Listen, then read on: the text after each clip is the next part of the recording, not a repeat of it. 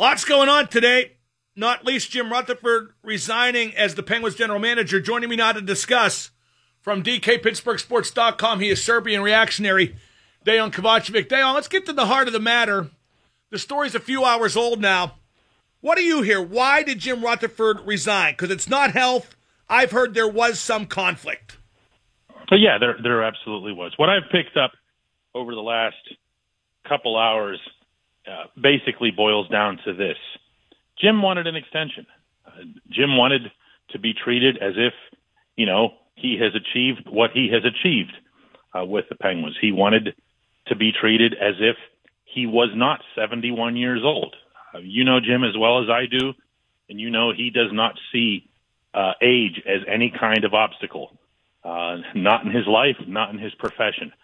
That's why he included, notably in the team statement today, but also in subsequent remarks that he's made, that he doesn't consider this to be a retirement. He considers all of his options to be open.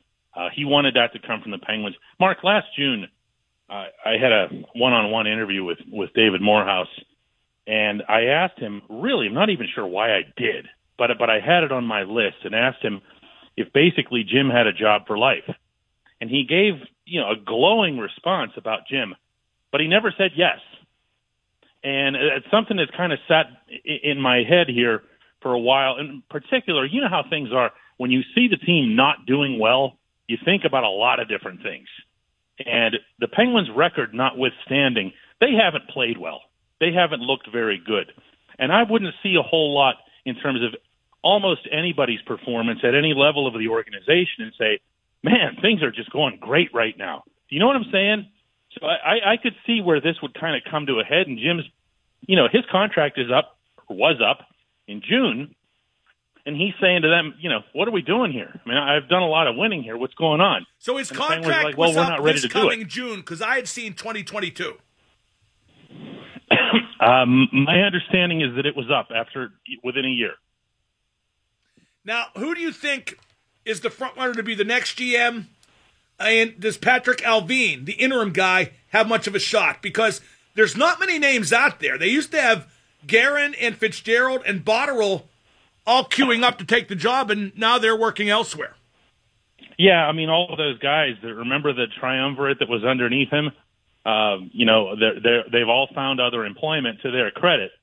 And maybe the Penguins could have and should have done something more along the way to make sure that those guys stuck around. You know what I'm saying? You can pay them. That's my point. Considering they are gone, I would have extended Jim.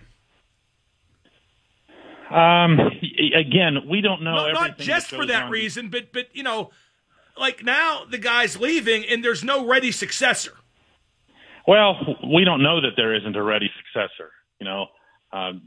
We don't know what Mario or whoever has in mind here for this thing. As much as I'm sure they've all been legitimately taken aback by everything that's happened in the last 24 hours, that doesn't mean you don't always keep your eyes and ears open. If you look around the NHL fraternity, there's tons of names that are familiar and have connections to the Penguins. And I'm not saying that necessarily as if they'd be candidates, but people that you can talk to right away. I mean, you could talk to Ron Francis, for example, and just get his feel on what the GM, the GMs or the assistant GMs, because he's just had to go through that process in Seattle. And you can absolutely trust Ronnie with what he tells you. That's the kind of dynamic I think you're going to see the Penguins go through. I don't think it's going to be quick. I also don't think Patrick Allvin is going to be that guy. If he had been in an assistant GM's role for a little longer than just a couple of months, I'd feel a lot better about him. He's respected. He's highly regarded. He's been with the Penguins family for a very long time, longer than most people realize. But he hasn't been in that environment where you make trades, where you're going into the back room, where you're calling somebody in the middle of the night and pulling off the Carl Hagelin deal the way Jim Rutherford did. So I wouldn't feel great about that. In fact, the Penguins went out of their way in the press release. I thought this was kind of striking, too. It was near the end to say that, if Allvin gets in trouble, he's got Mario as backup. That was like, wow, really? I tend to agree it will not be Allvin. What are the odds of them bringing back a Botterill who's an assistant GM with Seattle and could probably get leave to come back here. Although, if memory serves, Dejan, when he was Jim's assistant, a lot of people thought he was the logical successor, but I'm not sure the team quite saw it that way. Well, I don't know, and his time in Buffalo obviously wouldn't have bolstered his resume much. He did some things with the Sabres. But he worked for a nut. He worked for a nut. Yeah, he worked for a nut, and you don't know how many times his hand was forced into a bad trade, but there were enough of them, and the Sabres never got off the ground despite having good drafts, or at least early and high picks in drafts, Jack Eichel and Rasmus Dahlin to build around, and never really did anything. Heck, they still aren't doing anything. I don't know that helped him. But I do know that the Penguins had respect for Botterill, certainly his ability to manage a cap and everything else. But look, we've had a lot of these conversations about the Steelers in the last couple of weeks. When you have an opportunity like this, Mark, when you have a vacancy like this, you're not looking for the fast, familiar name. You're not looking to fill it right away. If you're doing this right, unlike what the Steelers just did at offensive coordinator, you're having a real big-time search. You're putting this out there and saying, bring it to us. Show us what you got. I don't know that there's that much urgency. Yeah, the Penguins are in a weird spot right now, missing every left-handed defenseman on the planet off of their roster. But you can find a way to pick up defensemen like they did today with Yannick Weber. It's not the end of the world. We're talking to Dejan Kovacevic from DK Pittsburgh Sports. He's brought to us by your neighborhood Ford stores. I think Jim did an impeccable job as GM. He made a ton of trades, but they always fit. The whole was greater than the sum of the parts. I mean, he wasn't perfect, but I look at 2016, that team, when he added in short order Kessel, Bonino, Daly, Hagelin, and Schultz, and that is one of the times that you could say, yup, the GM had direct and major impact on winning a championship. He did, and you left off to my mind, the biggest one, which was his very first trade. When you pick up a Patrick Hornqvist, well, right, but that was the year before, Dejan. No, I understand that. That was his very first trade, and when he shows up on that draft floor and he moves James Neal out and brings Patrick Hornqvist back, and everybody's like, "What are you doing? Neal is a 40-goal guy," and everything else here, because he needed to change the identity. One of the things that you're going to get when you're an aggressive GM, like JR has been, you're going to get some blunders, and you're going to have people who are negative who are going to focus on the Jack Johnson and the other situations that just flat out don't work out, like the Derek Brassard, Ryan Reeves. But for the most part, my God, the guy added 2 rings. He added 2 championships to Pittsburgh's pantheon, Well, right. And to me, there's nothing to debate here. Oh, I know. I don't think anybody is, actually. I mean, the Hockey Hall of Fame inducted him. That tells you all you need to know. But to me, the trade that summed up Jim was David Perron for Carl Hagelin.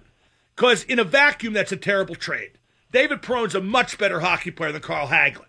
But Jim saw the need for speed, and he saw the fit. And Perron's done okay in St. Louis since he finally went back there. But there's no underestimating what Hagelin added in terms of speed and in terms of two-way play and that HBK line to the Penguins. Yeah, Perron was obviously a big part of what St. Louis did in finally winning the Stanley Cup. And I agree with you. He finally found a fit. It took him a while. It took him a few teams to pull that off. But bringing in someone like Hagelin, and then from there, you give credit to the coaches and everything else for putting HBK together and having it work and committing to a third line the way they did. But Jim would see things that he didn't like. He'd get angry about it. You and I both saw that after games. You ever try to say hello to him after a game? Or for that matter, before a game? Yeah, before a game even. He had that goalie mentality Impossible. Before the game. Yeah. And it wasn't anything personal. You could be just you and him in a hallway, and you go, "Hey, Jim." I mean, extremely, extremely competitive, and visibly so GM. But he wore that heart on his sleeve as the GM as well. When he saw things that he didn't like, he got active about it. When he saw play, whether it was from Evgeny Malkin or Chris Letang over the last couple of years, he was vocal about it. He was open about it. He wanted them to know that he was upset. He wanted everybody to know that he was upset and thinking that might make a difference. You're going to hear the term a lot today, throwback about him, but that's exactly what he is. He's an old school GM in every sense of the word, and the city of Pittsburgh's very lucky to have had him here for the time we did. How about that? No question about that at all. Now, the team is in decline. I don't think their championship window's open. I think they're still a playoff team. Is there anything he could have done to prevent that, and when did that needed to be done? Well, yeah. I mean, he could have blown up the core. But, one of the things that you have to wonder about that's what I think, too. I think if you trade Malkin after the 18 season and you get the right return, which is, never guaranteed, but I think you're back in a real contending groove right now, but maybe not.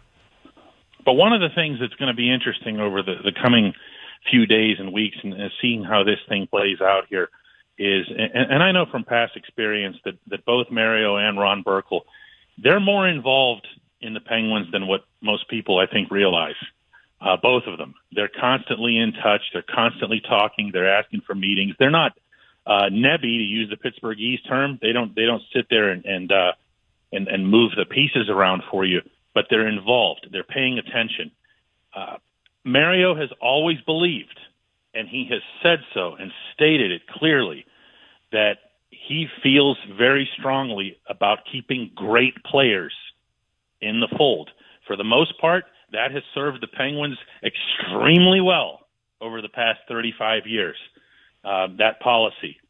And I wouldn't doubt for a second that there would have been a time when maybe either Mike Sullivan or Jim Rutherford or whoever would have wanted to move Gino or Tanger, and Mario would have been no. Now, I'm not saying that based on anything other than what I just told you. I'm not saying that that's a real thing. I'm saying that it's very much a possibility. This GM has done an awful lot here. He really has. What could he have done over the last couple of years? It's hard to say.